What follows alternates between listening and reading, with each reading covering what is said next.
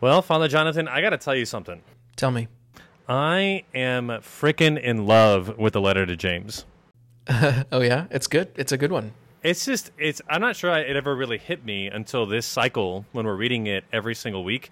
But it's Yeah. just like these, like, continuous, like, taking the gloves off gut punches, you know? Yeah. Well, this one's pretty tough. Yeah. So, like, last week we had, faith without works is dead. And then today at Mass we had the what was it? The thing about passions and war and all that.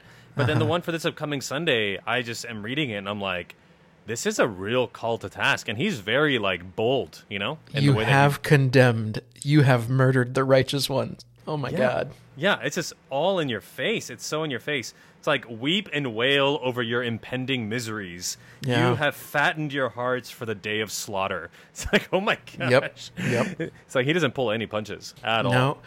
Well, I mean, it's good to hear that every now and then. The trick is to actually hear it. So, and it's funny, I guess, just to jump in really quickly. Oh, no, let's wait.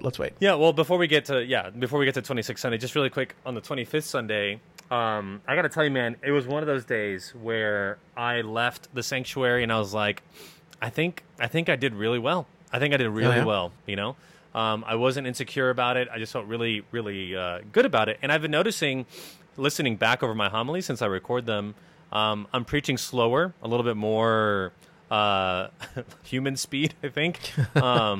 And you're not going to like this, but my homily today was about 9.5 minutes. Ooh. It's getting a little long, but I think that it's because of the speed. I think I'm preaching slower, so it makes it longer. So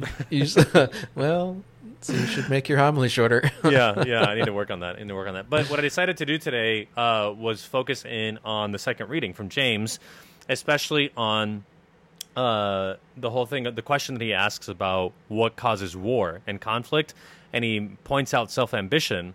And I just pointed out that in Mark's gospel, the three predictions of the Passion that we read, one last week, one today, and we'll read another one in a few weeks, all three of them have the self-ambition of the disciples immediately afterwards.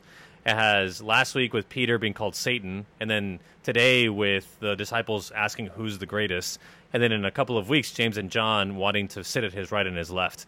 And all three of them are tied to the Passion. So it's like the wisdom from above that James talks about as the remedy to that self-ambition, that's what Jesus is calling the cross. That's wisdom from above, is that you got to die to yourself, die to your self-ambition, and that's what will bring peace to the world. Yeah. Well, and I think that's what James is getting at for this week. I mean, and this is a tension that I feel. Okay. Are you ready for this, David? Tell me. Father? It's easy to rationalize and to theologize about what the Gospels actually get at when we start calling out the rich. It's like, well, it's kind of what you were just talking about. It's the spirit of attachment. It's the spirit of blah, blah, blah, blah, blah. But like at the end of the day, I think they're being a little bit more pointed and they're shooting straighter than we like to admit. I think the first two words of James's letter this upcoming week are great. It's come now. it's like let's have serious talk. Let's not overly spiritualize this. Let's not overly interpret this. It's like no. Come now. You rich, you will weep and wail over your impending miseries. Like he's not mincing words. He calls the rich to task. Like, and I think Jesus' words in the gospel are true, that the rich can be saved, but it is really hard for them to be saved, Yeah, and it's like, you're talking about passions and what drives us, what motivates us. And, God love them, these guys. Well, somebody's got to, I guess. These people that make it to the top of their field, make it to the top of their, to the top of the top. We're talking like 1%. Of the one, whatever it is. Yeah. Like the motivation, the drive that you have to be that successful is insane. Like regular people don't do that, not because, well, there are many reasons why, but one of them is normal people just don't have that type of a drive. To do what it takes to like work literally 24 hours a day, 7 days a week to make it like that. Right. And I think that's exactly what we're getting at. Like, these people are incredible in what they can do, but it's so misguided. Imagine if we just put a fraction of that energy into serving the poor and doing lots of things. Right. So the way I see this kind of going with the readings for this upcoming Sunday, I kind of see two different lines of thought that we could go down. One is what we've been talking about, up until now, which is about the rich. And so, come now, you rich, you're attached to your wealth, and all that wealth is going to become moth-eaten, and your gold and silver will be corroded. And it's like that kind of drive that you have to, gain so much wealth could be used for good. So like that line of reasoning, you could connect it to the gospel with, if your hand causes you to sin, cut it off. So like if your drive and your selfish ambition, like we were talking about with James today, if that drive and selfish ambition leads you down a path that gets to severe wealth, like a lot of wealth, but it causes you to sin, by, corrupt actions and, causing war and all that. It's like, well, better to cut off even all those riches that you have. So like this seems like one line of reflection that we could go down. But then there's like this other thing that's going on between the first reading and the gospel about people who do not belong to the fold but are still doing the will of God. Like you have the disciples here about the mighty deeds done in his name, but then also in the book of Numbers, those who, I think it's kind of a weird, like some who got the Spirit sort of like drizzled on them, from afar. It's an odd way to put it. Yeah, well, I don't know. It's like it's put very strangely. I don't know. So I don't know. That's another line of thinking about it. I don't know how those two things might connect. So I think they do connect in an incredible way, and I think you're right in pointing out that calling out the rich, while not nice and maybe even somewhat cathartic at times, doesn't really help, because there's going to be rich people, there's going to be motivated people, there's going to be these people that are out there and around, and some of them are very generous to lots of charities and to lots of good works.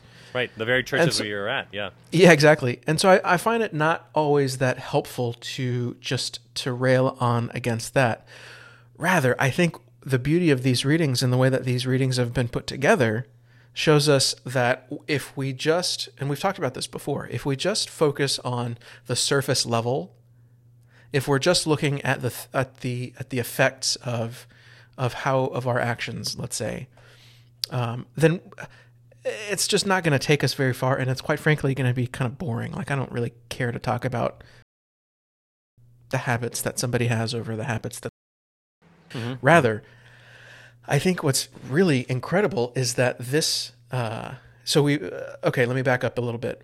So we've been talking about, in these past couple of weeks, about Jesus not wanting people to speak about the things that he's been doing. And now we've got kind of the opposite, right? There are these people that are preaching, driving out demons in his name. The disciples try to prevent them to do kind of just what he was asking them to do. And he was like, no, don't stop them. Right. And so what I think is the important part is looking at how the Spirit has come upon us. And spoiler alert, it has, right? That's the grace of our baptism. That's the sealing of that gift through the sacrament of confirmation, right? Like, we have been given that Spirit that we hear about in Numbers. And so what does that do? How do we live then? I think that's a place to start, so that, eventually we'll get to talking about our drives, our passions, our things, and we need that, right? That's why that's important to have in our kind of as background knowledge in our mind, so that we don't end up like that. But the deeper question, the more fundamental question, is how have you been changed by that gift of the Spirit? So are you connecting that to the thing about the rich by saying that, like, your wealth should be like you already have the treasure that you need, and like all other treasure is superfluous? In a sense, yeah. I mean, I wouldn't even necessarily say superfluous, although that is kind of the way that we talk about it. That our temporal things are fleeting, and that's true, they are. But like, again, like we can yell at rich people till we're blue in the face, but the fact of the matter is that we do what we do because of rich people. Well, not only that, but like rich is kind of relative. Like, right. Like you and I have a vow of poverty, but I have things that, other people don't have, and they have things that I don't have. And it's like, who's rich and who's poor? And it's like, well, it's kind of a sliding scale depending on what metric you're using, I don't know. Tell me what you think about this. Maybe we could go so far as to put this in the context of, and this may be a little awkward to talk about, but like a Jesuit understanding of the vow of poverty, where it's not so much like a Franciscan model where we eschew things, all physical things, like a temporal poverty, but it's that attachment to things. Yeah. So if we look at attachment, so if James is describing, what leads to perdition, if you think about riches as like attachment to material possessions, like finding your security in those material possessions leads down this moth-eaten path of corrosion. Whereas the kind of detachment, cut it off, cut off the thing that leads you to sin, like cut off material possessions if they lead you to sin, cut off your arm if it leads you to sin. That kind of detachment is necessary to do the deeds in his name. Without that, everything gets in the way, Like that might be a way of like our disposition to the Spirit is impeded if we're not indifferent, if we're not, cut off from things that are going to stand in the way of that. Like if God's Spirit is trying to be a conduit through us and we are, stifling the Spirit with all these things that we're attached to, then, can we drive out any demons in his name, Yeah, that's certainly one way to go. Because I agree with you that it's not, I think, a very good homily to be up there and just sort of wag a finger at the rich. Because who are they? Like, who in the congregation is going to be like, oh, he's talking to me? I don't know who's going to say that. Everyone's going to say like, oh, no, he's talking about that person like over there who's a billionaire, not to me, Yeah, that's funny because like and even right now when as we're talking, Bill Gates, Jeff Bezos, all these guys are the rich, but like, no, man. And especially to your point, like the poor in the United States are leaps and bounds above the poor in other parts of the world. Right. That's exactly right. Okay, so it's a little slippery for me still to point. So let's just pivot really quick to another big theme, I think, in the gospel this upcoming week, which is also in the gospel for today, but I didn't preach on it, and it has to do with children.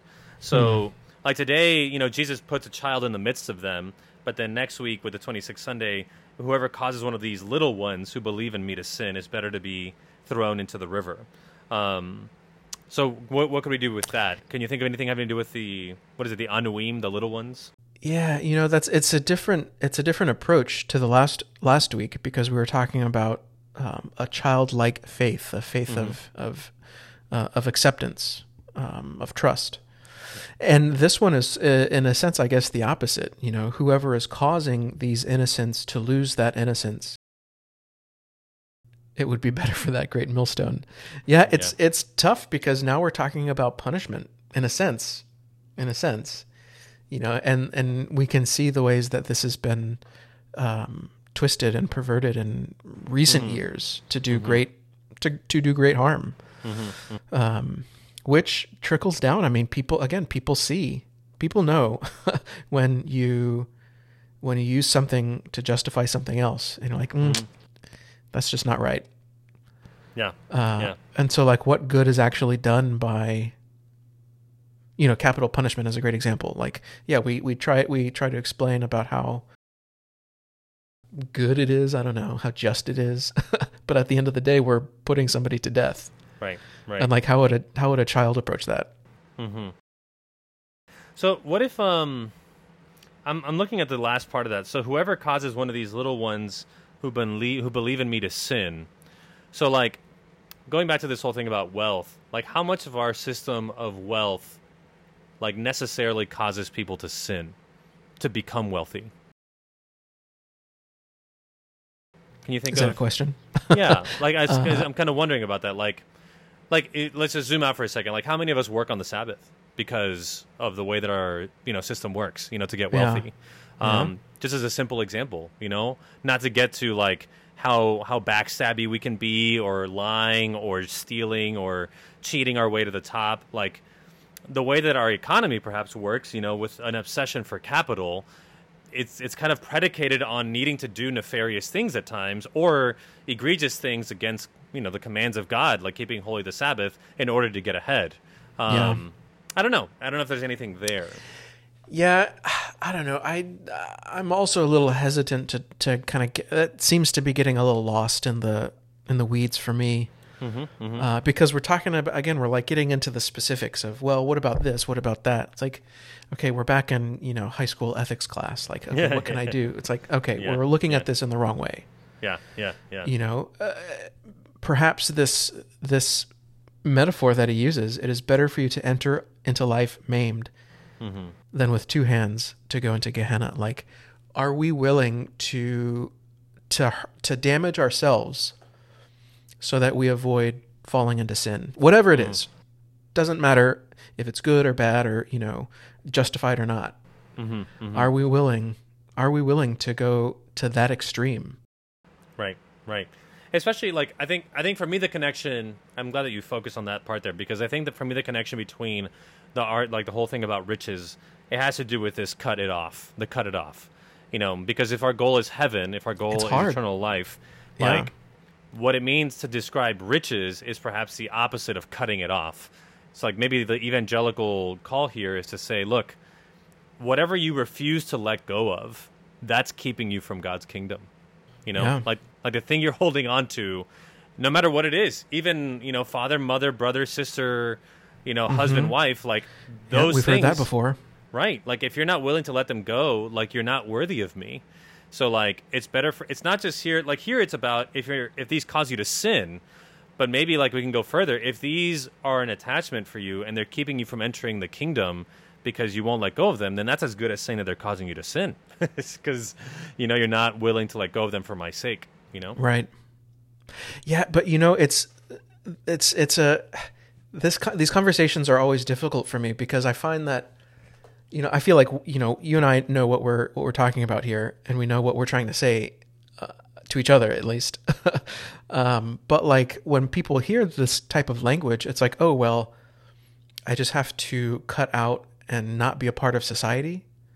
I just have to quit, paying attention to my family. I have to do, I just have to sit in my own little room and not, it's like, that is absolutely not what we're trying to say here. Right. That's not what that means.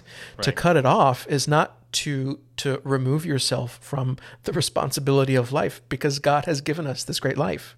And again, going back to that first reading, you've been given a wonderful gift, and it's up to you to use it.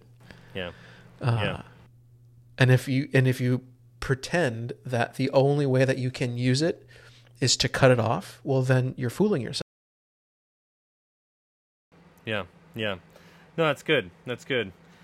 Okay, so 30,000 feet. What do you got? What's your takeaway? Do you have a theme, an idea of what you might? Yeah, I'm kind of throwing around this idea of,